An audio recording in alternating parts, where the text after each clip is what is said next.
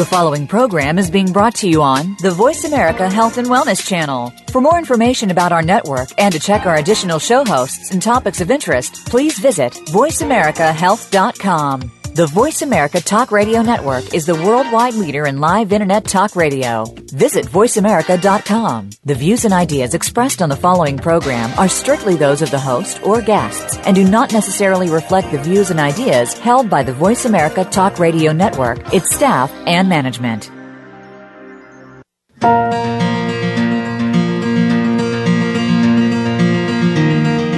Too often, we rely solely or primarily on conventional medicine to treat symptoms and disease. But these can mask the problems, so we never get to the root cause of the disease. There are better choices. Welcome to Generation Regeneration with your host, Sandra Guy Malhotra. Conventional medicine does play an important role in effective treatment, but even more important are the daily lifestyle, food, and spiritual choices we make. Now, here is Sandra Guy Malhotra. Welcome, everyone, to Generation Regeneration. I'm Sandra Malhotra, your host. Thank you for joining me, whether it be live or on demand. We love all of our listeners, and our goal with the show is to provide information and support for those who want to take ownership of their health and engage in a lifestyle that regenerates their body, mind, and spirit. Last week, our guest was Bhava Ram, a renowned author, yoga, and spiritual teacher. He discussed how he used the principles of yoga and Ayurveda to heal his broken mind, body, and spirit. His journey is quite inspiring, and if you missed it, you can catch it on demand. During the show, he described how he dove into several ancient yogic texts to gain the knowledge and wisdom that he needed, and noted that the Yoga Sutras by Patanjali were particularly important for his transformation. He mentioned how following the 8 limbs of yoga outlined by Patanjali allowed him, amongst many other things, to quiet his mind, relax his body, and move away from a state of chronic stress. He went on to explain that this was just not a nice thing to do because it had significant physiological consequences, such as moving the body from the fight or flight sympathetic nervous system to the parasympathetic nervous system, where healing and regeneration can occur. The 8 limbs go far beyond this point, though, and present a way of living in the world. They are a roadmap for being a more relaxed, healthy, conscious, kind, and compassionate person. Even though many of us in the West associate yoga only with the physical postures, the asanas are just a small part of the yoga lifestyle. Interestingly, the goal of asana practice is actually to tone the body so that one can sit for hours in meditation and access sources of higher spiritual wisdom. The real end goal of the yoga lifestyle, therefore, is consciousness and enlightenment, not just the perfect crow pose. Our guest today is Darla Roselle, co-owner of Mindstream Yoga Studio in Fort Collins, Colorado, and a fantastic yoga teacher. I would know because I'm a member of Mindstream and admire the work that she and the other instructors do.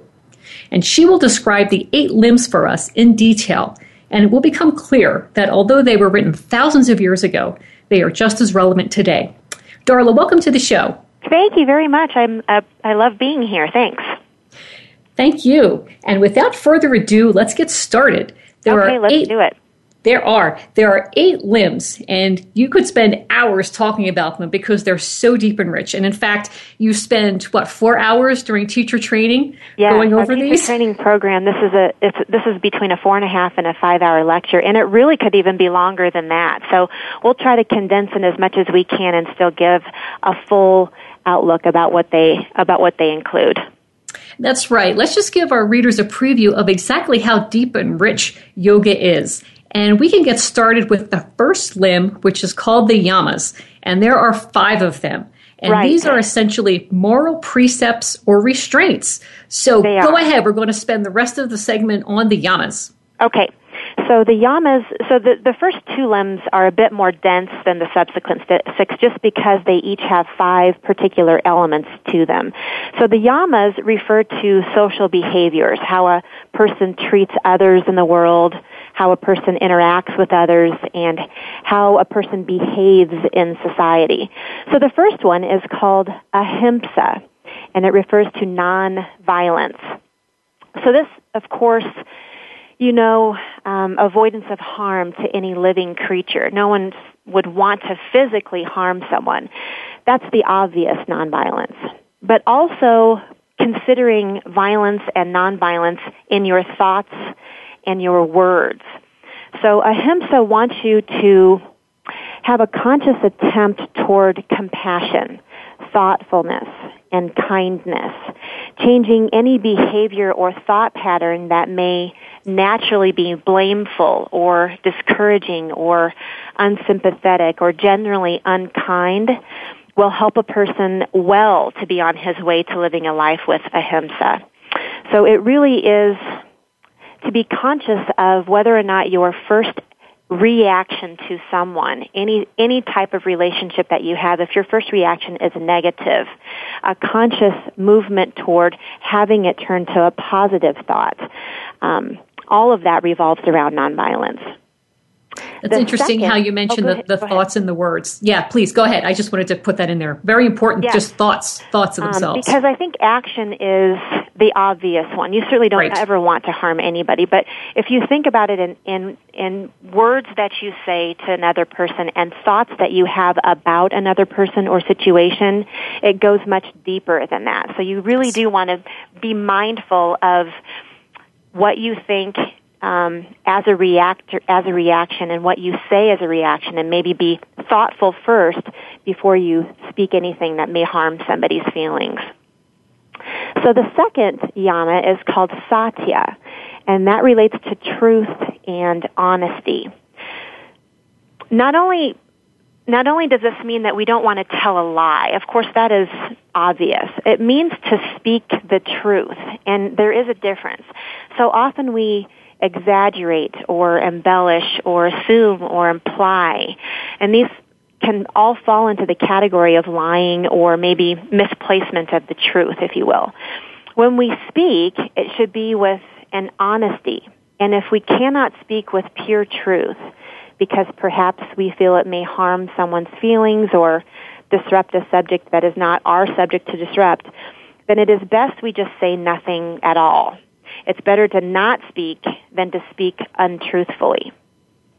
And as we know, honest communication forms the foundation of any healthy relationship. So, for example, cheating on your taxes is not an honest communication with the government any more than telling your significant other that you have to work late when really you just want to go out for a drink with your friend. So to think honestly and to speak honestly is really what satya is about, and it specifically has to do with the relationships that you have with another person or with another entity as a person. So the entity being the government as an example, another person being your significant other in the examples that I gave. Or even yourself. One thing that the teachers at Mindstream have expressed in every class is be honest with yourself during the class also. If you really aren't up to doing a handstand, be honest with yourself. Don't do it. That's exactly right. And if you're forcing yourself to perform a challenging posture that you're not ready for yet, be honest with yourself and just be okay with where you are. Try that particular posture at a time where you're feeling stronger or have a little bit more experience. You're right, that's very important. So that brings us to the third yama, which is called asteya, and that relates to non-stealing. Of course, theft of a tangible item is the obvious meaning for asteya. From early on, whether or not we grew up in a religious home, most of us have heard of the Ten Commandments, and thou shalt not steal is a widely recognized commandment. But more deeply than the tangible, this yama addresses the intangibles we can take from others. Things such as time.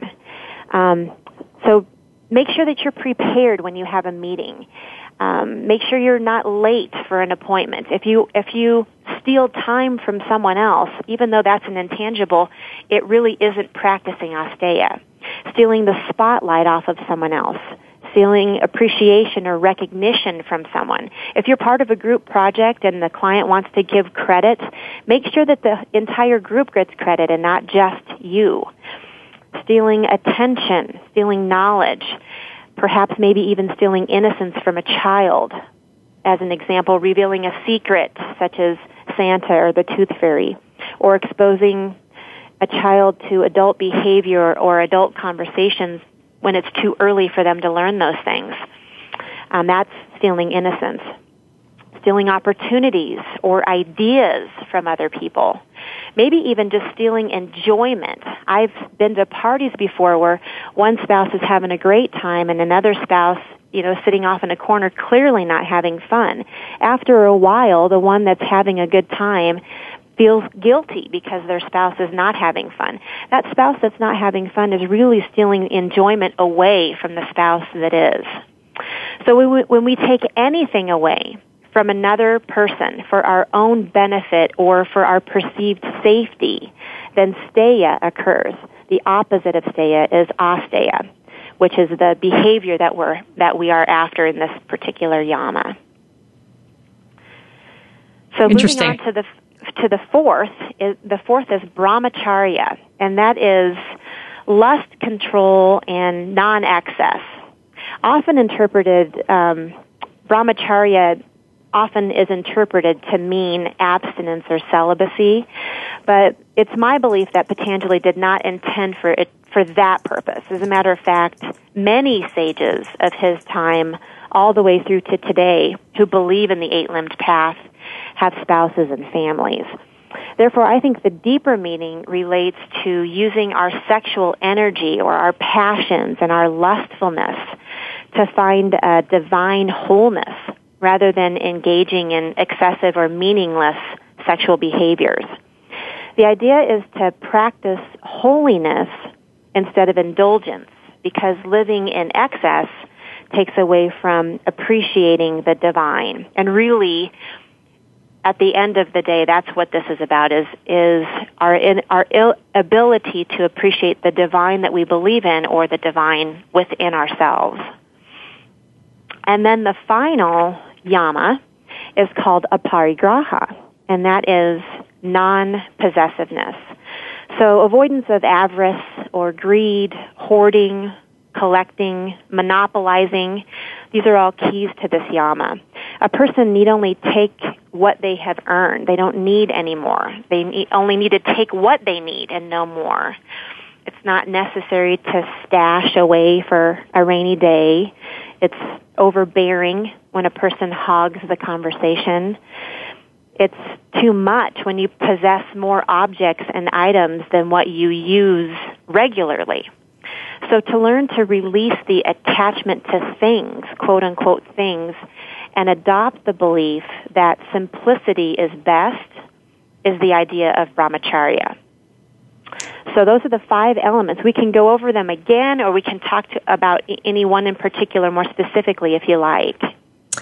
Well, right now we're actually about ready to go on our first break. Oh. So that was a really nice description of the 5 yamas, and I particularly appreciate the last one about non-attachment, because that one is actually huge. That one can have very large repercussions throughout your entire life in terms of attachments to people, things, objects, power, money, all of it. So although Darla went over these 5 very quickly, if you stop and think about them, they're actually very significant, and embodying them can have a huge change on how you approach life and how we actually get along together in society. That's exactly right. Yeah, on that note, let's go ahead and get ready for our first break. This is your host for Generation Regeneration, Sandra Malhotra, and we're talking to Mindstream Yoga Studio co-owner and yoga teacher Darla Roselle about the 8-limbed path of yoga. Thank you for joining us, and stay tuned to learn more about this fascinating subject.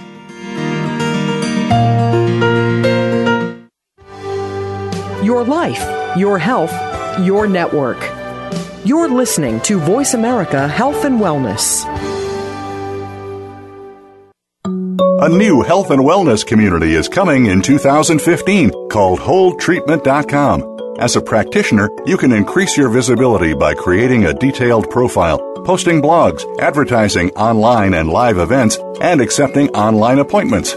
As a client, you can learn about holistic healing modalities, research practitioners to find the best one for you, and conveniently book online appointments, all for free. We aspire to change the way healthcare is practiced, and together we can do it. Visit whole-treatment.com to find out more.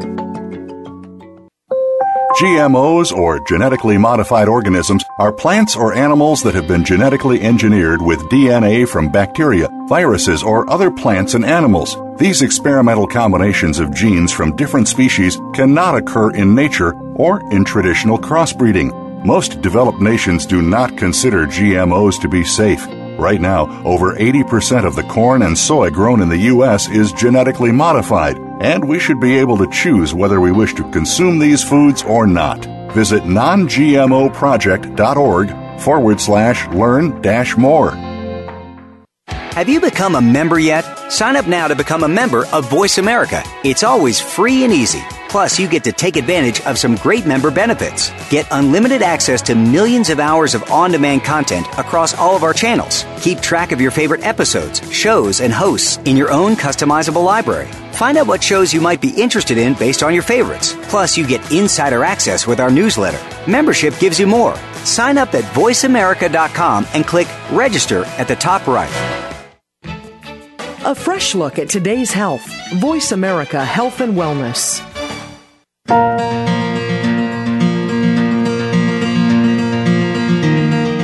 This is Generation Regeneration with Sandra Guy Malhotra. To connect with Sandra, send an email to sandramalhotra@wcubedcommunity.com or tweet at Sandra G. Malhotra, #WeAreGenR. She looks forward to your comments. Now back to Generation Regeneration. And welcome back. I'm your host, Sandra Malhotra, and today we're talking to Mindstream Yoga Studio co-owner and yoga teacher Darla Roselle about the 8-limbed path of yoga. We covered the first limb in the first segment, which are called the yamas, which are moral precepts. And if we all followed those more closely, we would have a more civil and compassionate society for sure. This is something for all of us to consider and work toward. And now let's move on to the second limb, known as the niyamas, which are more personal observances or rules. And there are 5 niyamas as well. So Darla, I'll turn the floor over to you to explain what they are. Okay, sounds good. Thank you. So like Sandra said, the niyamas refer to an inner discipline and personal responsibilities. It also relates to how a person treats himself or herself. So the first niyama is called saucha, and that relates to purity or cleanliness. Now, this refers to body both inside and out, as well as a person's surroundings. So keeping one's body clean, bathed, groomed, wearing clean clothes, and all over maintenance of freshness, that's the obvious one. You want to be a clean person. You want to give off of a clean look. When you feel clean, when you are clean, you act clean. You're more confident. Also, though, you want to be clean and pure in thoughts and ideas. You want to maintain kind, compassionate thoughts. It helps the mind stay pure and free from negativity.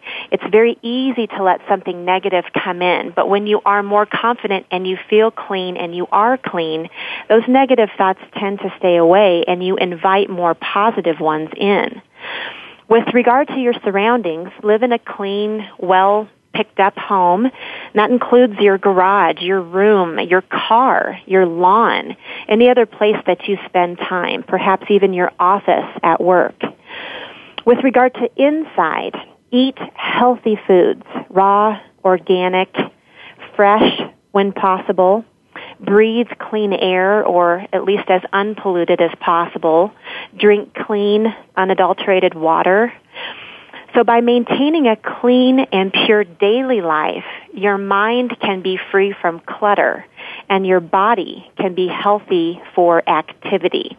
You want to prepare yourself for this inevitable meditation that is so important in a person's daily activity, or at least their life, if you can include it. So to be clean and to have pure thoughts and an uncluttered surrounding will really help a person prepare himself for that. The second niyama is called santosha, which is contentment. The idea of this niyama is to be content with what you do have rather than be jealous or dissatisfied with what you don't have. This not only refers to possessions, but to physical attributes, skills, talents, personal and professional relationships, families, health, careers. It's so easy to look at others and see what they have, but then not appreciate what you yourself have. We always hear of the grass is always greener on the other side. I think that's an important message to remember, because oftentimes while it looks like the grass is greener, it really isn't. Your grass is green too. Santosha refers to the cliche that everything happens for a reason, which in essence suggests that we are who we are, we have what we have, and we do what we do because there's a purpose for everything. So while Santosha does not suggest that we remain complacent or without motivation for improvement, quite the opposite.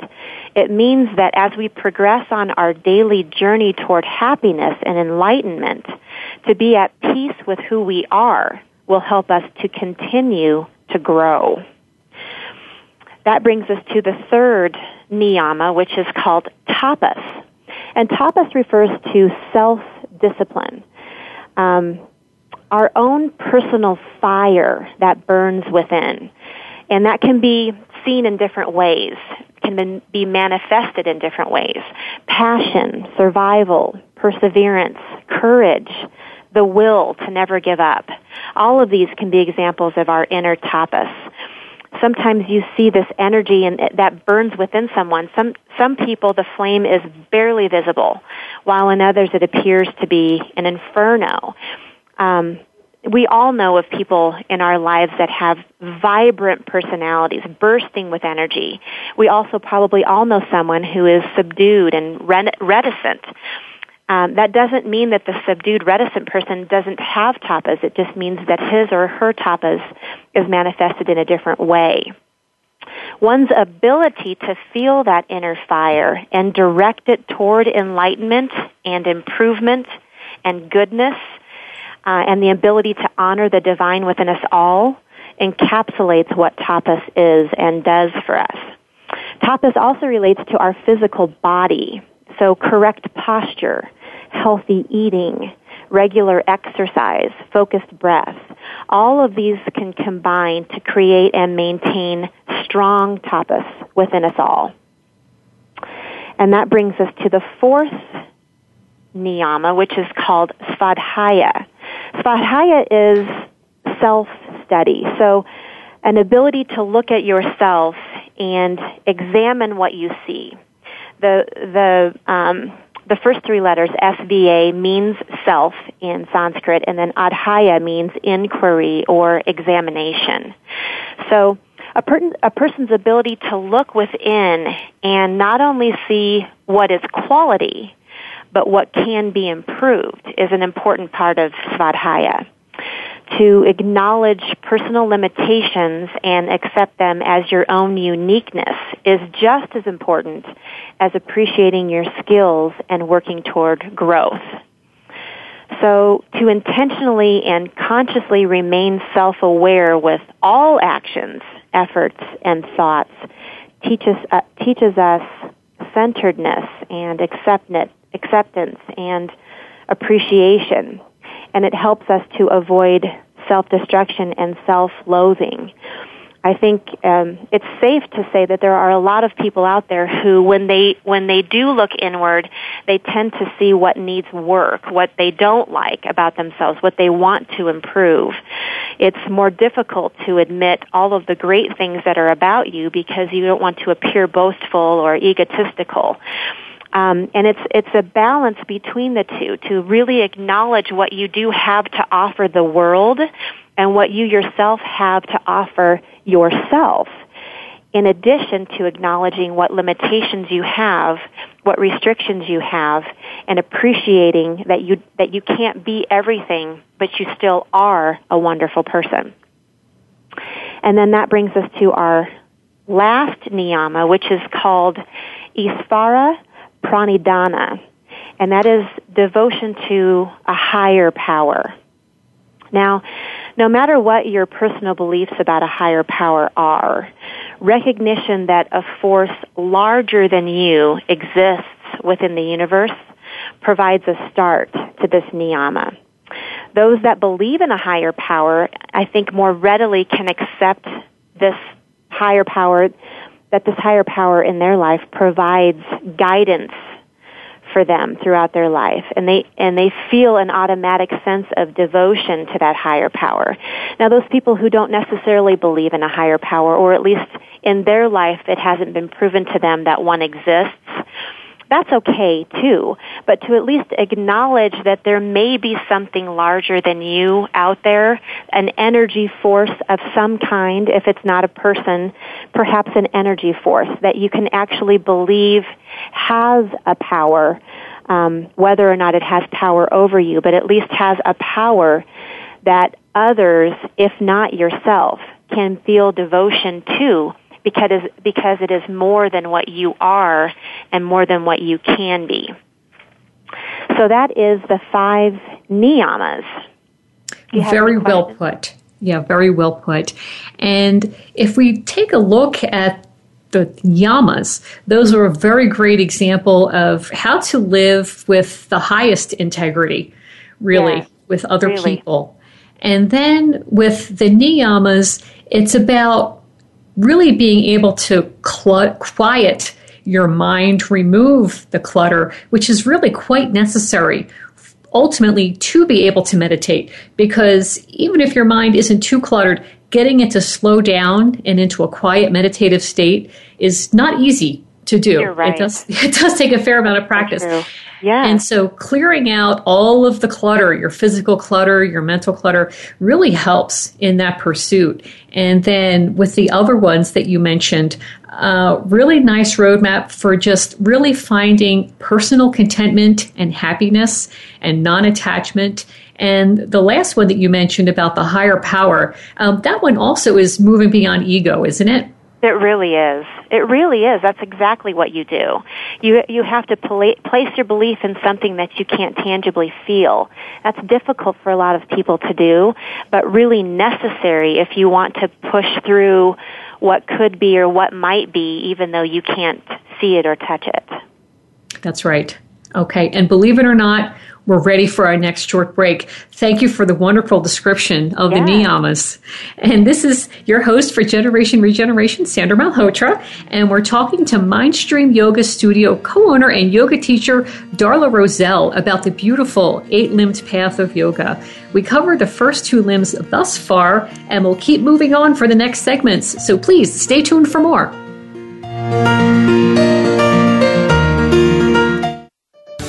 Your life, your health, your network.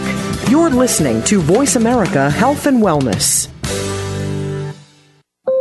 GMOs, or genetically modified organisms, are plants or animals that have been genetically engineered with DNA from bacteria, viruses, or other plants and animals. These experimental combinations of genes from different species cannot occur in nature or in traditional crossbreeding. Most developed nations do not consider GMOs to be safe. Right now, over 80% of the corn and soy grown in the U.S. is genetically modified, and we should be able to choose whether we wish to consume these foods or not. Visit nongmoproject.org/learn-more. A new health and wellness community is coming in 2015 called WholeTreatment.com. As a practitioner, you can increase your visibility by creating a detailed profile, posting blogs, advertising online and live events, and accepting online appointments. As a client, you can learn about holistic healing modalities, research practitioners to find the best one for you, and conveniently book online appointments, all for free. We aspire to change the way healthcare is practiced, and together we can do it. Visit whole-treatment.com to find out more. Have you had a chance to check out Voice America's online magazine and blog, Press Pass? If you love our hosts and shows, check out articles that give an even deeper perspective. Plus topics about health and fitness, movie reviews, philosophy, business tips and tactics, spirituality, positive thought, current events, and even more about your favorite host. It's just a click away at vapresspass.com. That's vapresspass.com. VA Press Pass by Voice America. All access, all the time. Helping you make informed decisions for your life. This is Voice America Health and Wellness.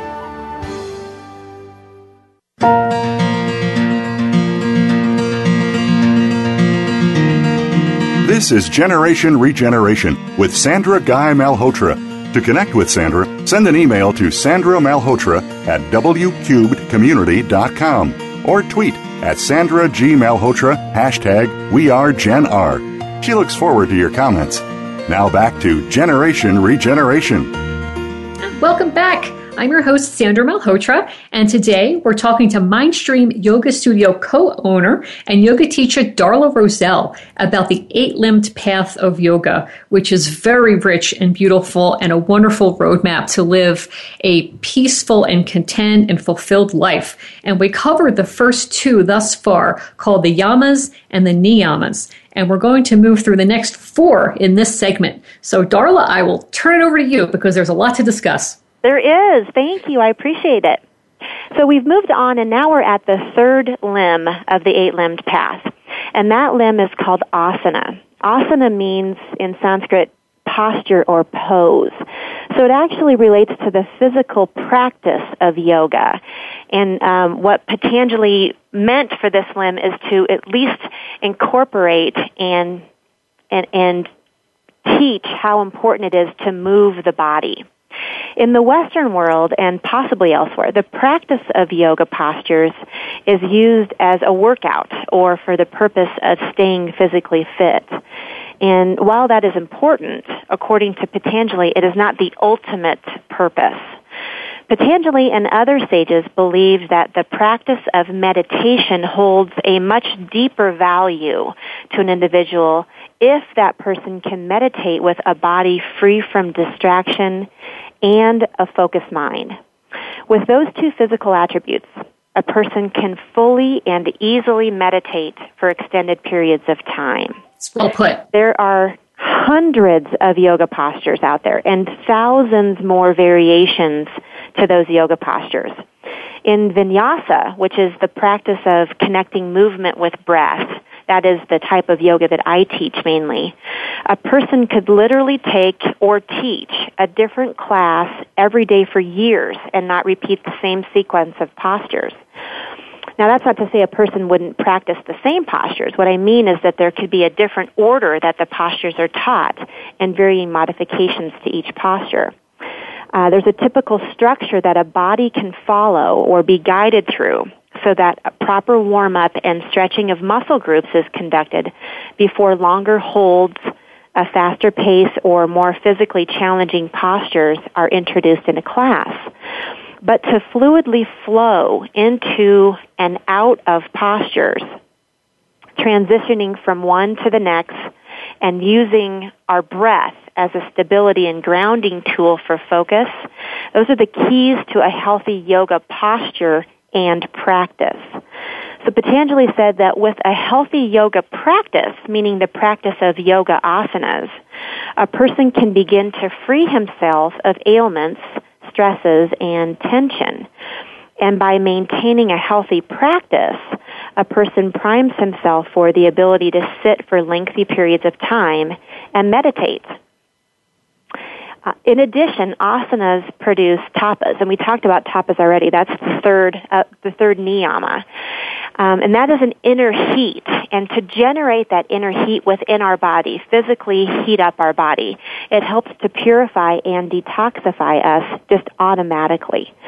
So the practice of asanas is important not only to physically become more fit, but even more so to be able to cleanse our body, purify our body and mind in order to sit without the distraction of physical ailments and meditate.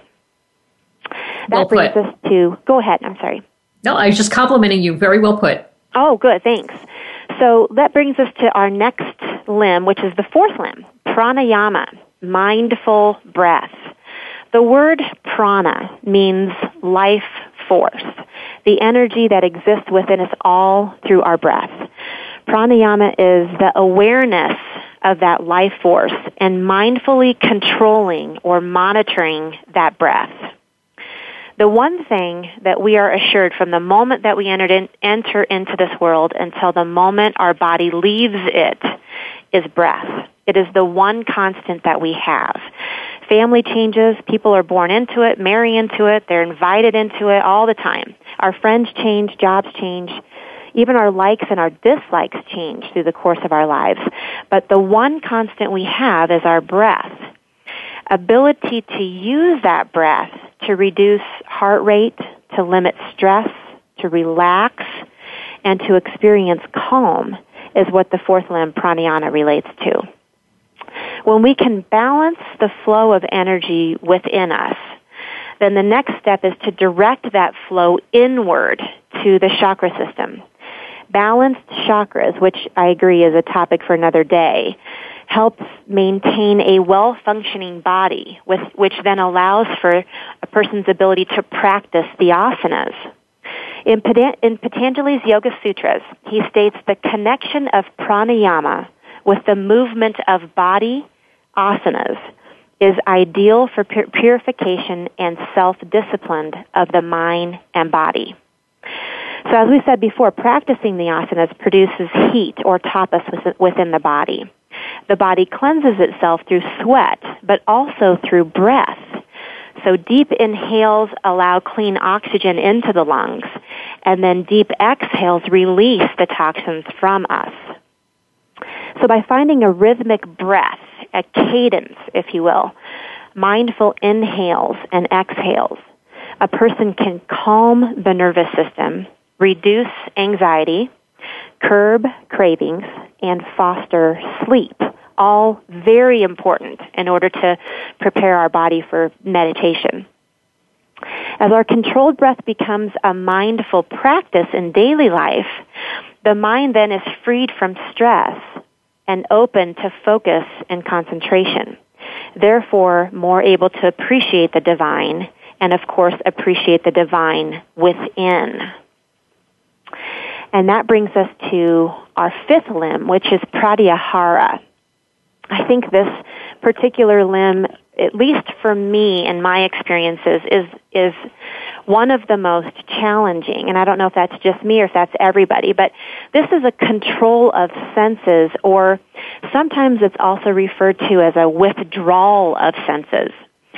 I think most yogis can identify with this as something that they need to address in their life, or at least would like to work on.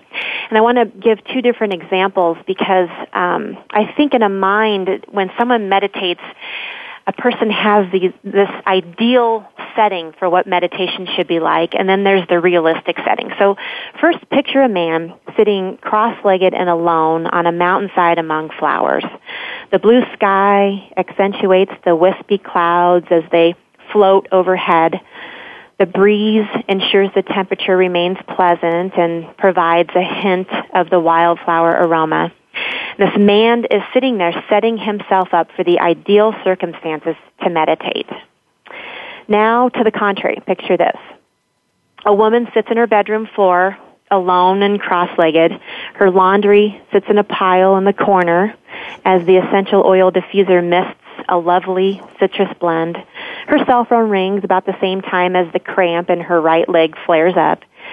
She knows she needs to pick up her kids shortly, but isn't quite sure what she will make for dinner. But she's determined she's going to meditate for 5 minutes with her eyes closed.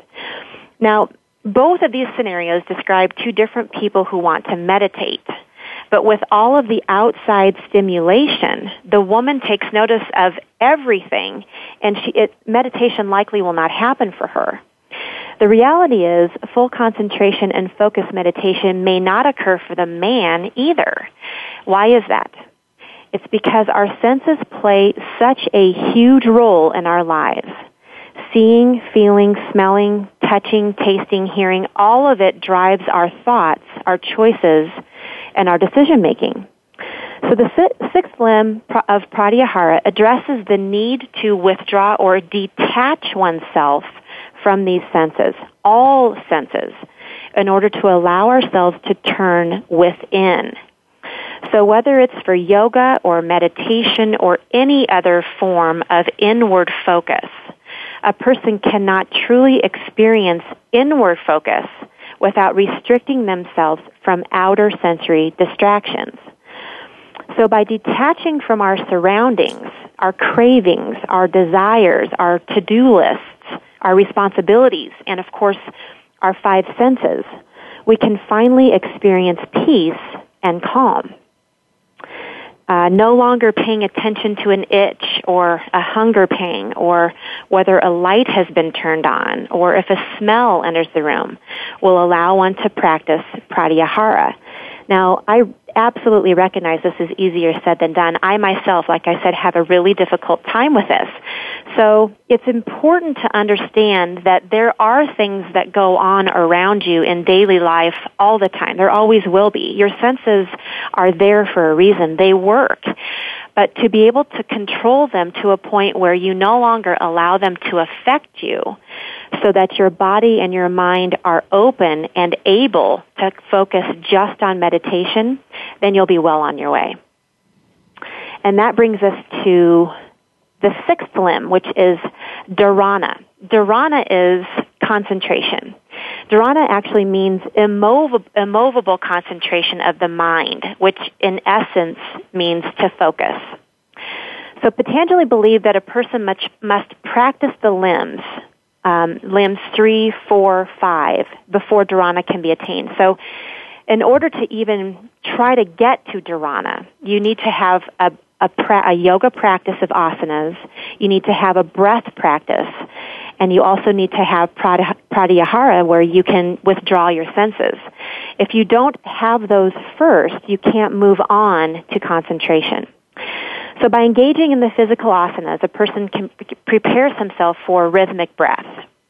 Once a mindful body and breath connection is made, then a person is ready for sensory withdrawal.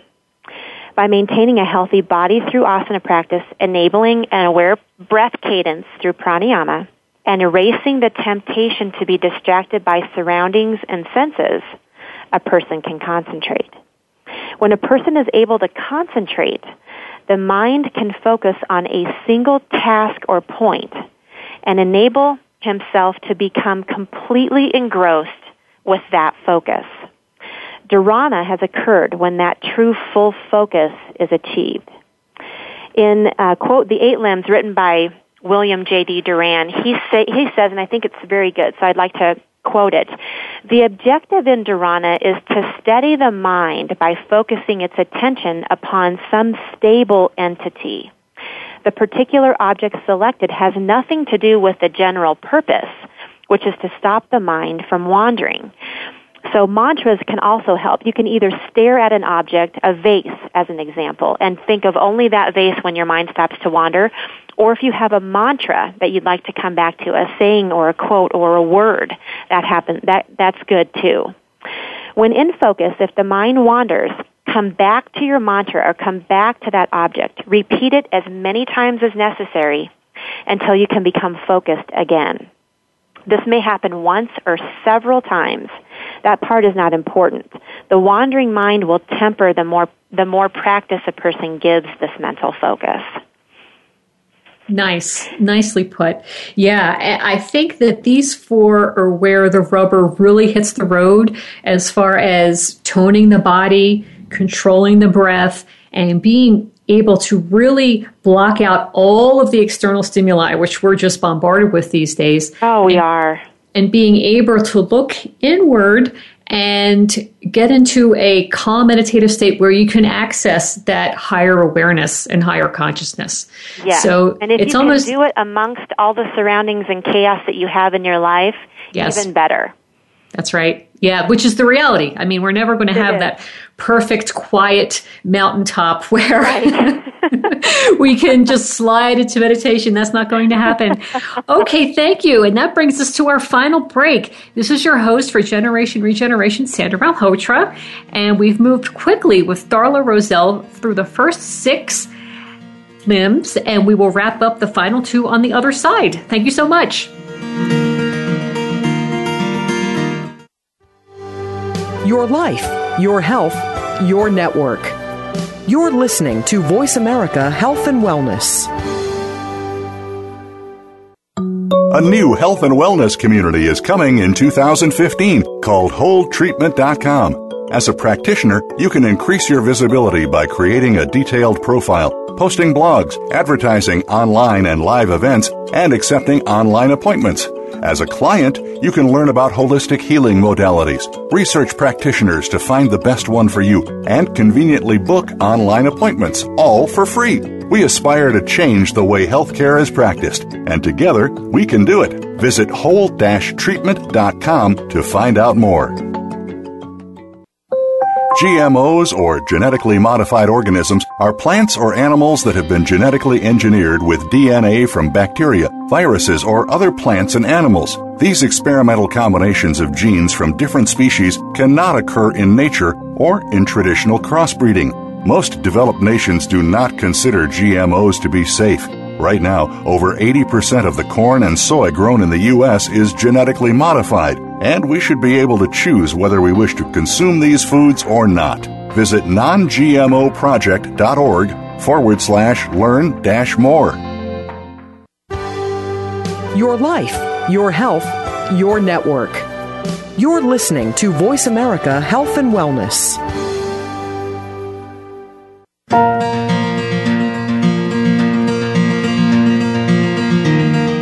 This is Generation Regeneration with Sandra Guy Malhotra.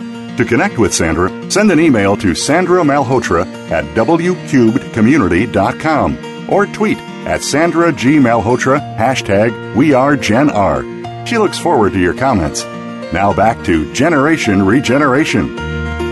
And welcome back. I am your host, Sandra Malhotra, and we indeed covered a lot of ground in the first 3 segments with Mindstream Yoga Studio co-owner and yoga teacher Darla Roselle. She gave us a really nice introduction to the first 6 limbs of the 8-limbed path. And now we're going to wrap up with the final 2 limbs and then provide some recommendations as to where you can go to learn more. So Darla, please go ahead and talk about the final 2. Okay, thank you. So limb number 7 is called dhyana. Some people pronounce it dhyana, but I think it's pronounced dhyana. And that is a devotion to the divine, or a meditation on the divine.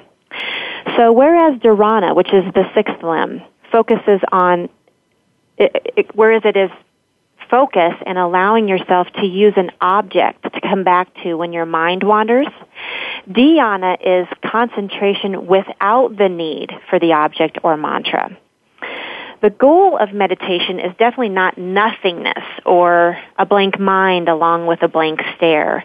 It's actually one's ability to reach this heightened sense of awareness. And this fine-tuned concentration comes with significant practice and a true handle on the first 6 limbs, specifically, though, limbs 3, 4, 5, and 6. So while the yamas and the niyamas are really important, they really do deal with a person's ability to react and behave in society with other people and how they feel about themselves. Those are specific. But limbs 3, 4, 5, and 6 really help us get to a position where we can meditate and appreciate the divine far more specifically. That really is what the goal is. So this process takes time and dedication, and to fully appreciate its value means that objects and surroundings, relationships, behaviors, and thoughts have now combined and morphed into one thing: the true appreciation and ability to see our connection to the divine within. The inner focus to be able to combine all of these elements and still allow our mind to perceive and appreciate the world for what it is, beyond what we see and what we have experienced, takes us into the practice of dhyana. So with this focus, it is said, things are seen more clearly because illusions and falsehoods that have clouded our thoughts and judgments no longer exist within us. And it seems almost unattainable to be able to focus so intently that literally nothing else gets in the way, nothing distracts us, nothing else matters. But really that is where we are in dhyana, is everything that surrounds us, anything that's important to us at any given moment or time, past or present, really doesn't matter. Any beliefs that we have had or conversations that we've been involved in, they don't matter. To be in this focused state of mind is all we are and all we want to be at any given moment during dhyana. And that brings us to our very last limb, which is called samadhi. And samadhi is union with the divine. The word samadhi itself means to merge. So a transcendence beyond consciousness. Not unconsciousness, but all the senses are at rest. The body is healthy, the breath is rhythmic, but the mind is alert and able to reason. Our soul is liberated through this ultimate awareness, and our connection to the divine is realized. In that same article written by William J.D. Duran, he describes it as there is an ending to the separation that it is created by the I and the mine, M-I-N-E, of our illusory perceptions of reality.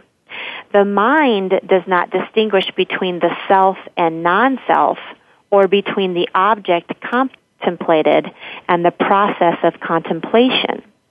The mind and the intellect have stopped, and there is only the experience of consciousness, truth, and unutterable joy.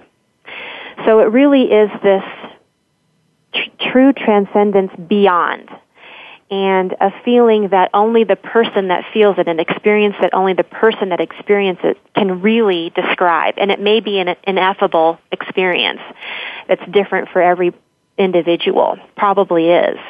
But really, to go through the first 7 limbs, to finally be able to experience limb 8 is really what Patanjali is preparing us for in his Yoga Sutras and in this 8-limbed path. In order to be able to attain this particular transcendence beyond consciousness is the ultimate goal, because only then can you appreciate the divine within, the energy around us, and all of the other 7 limbs as you've experienced them. Very well So there put. we have it. Very well put. Yes, and the ultimate goal being to move beyond ego and to really realize in a deep way the interconnectedness of all things. I believe that's what you were referring to by moving beyond consciousness. In other words, your own consciousness, your own mind, and realizing that you're part of something much greater along with every other living thing that you see. That's exactly right.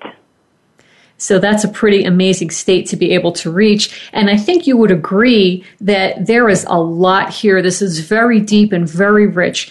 And the idea is to understand and to have the intention to do the best you can to pursue all of these, because you're never going to be in a perfect circumstance and you're never going to attain these perfectly. So that shouldn't be the goal. It's really the path and the journey and the intention and the effort that's important. That's exactly right. If your intention is there, sure, we all slip up and we all have good days and bad days, but as long as your intention is there and you are working toward a better, improving yourself, working toward growth, it will all come. It will. That's right. Agreed.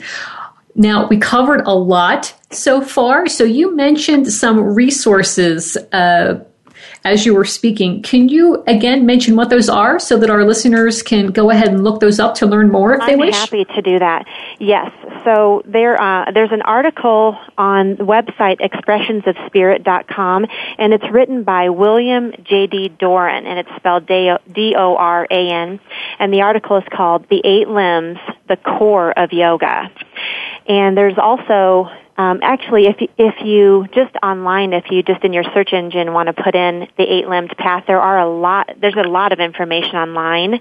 I also looked up Patanjali and was given some information. My favorite book regarding the yamas and niyamas is actually called that, The Yamas and Niyamas, and it's Exploring Yoga's Ethical Practice.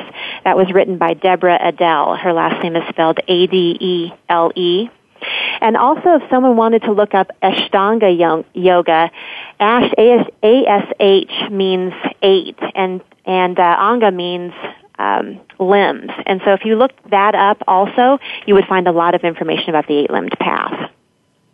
Wonderful. Thank you, Darla. And that's all the time we have for today. So thank you again for joining us and sharing all of this knowledge about the 8-limbed path. Thank you for inviting me. I appreciate it. It was my pleasure. Hopefully this has inspired some of our listeners to look into this further, because we really just scratched the surface, and for all of the yogis to move beyond asana in their lifestyle, because it's a very deep and rich spiritual science. And any listeners who have yet to try yoga, please consider checking it out. It might just change your life. And if you live in Fort Collins, Colorado, consider checking out Mindstream Yoga. Next week, our guest will be integrative physician Dr. Christopher Nagy, and he will discuss what happens to your body when you eat GMOs. That's not good. If you're wondering if you should eliminate them from your diet, this show will probably help you to decide. And until then, let's move the fun over to Twitter at Sandra G. Malhotra, hashtag WeAreGenR. Namaste.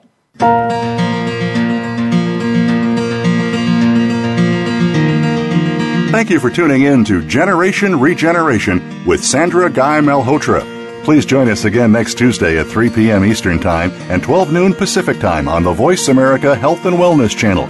In the coming week, think of the changes that you could make to regenerate your body, mind, and spirit.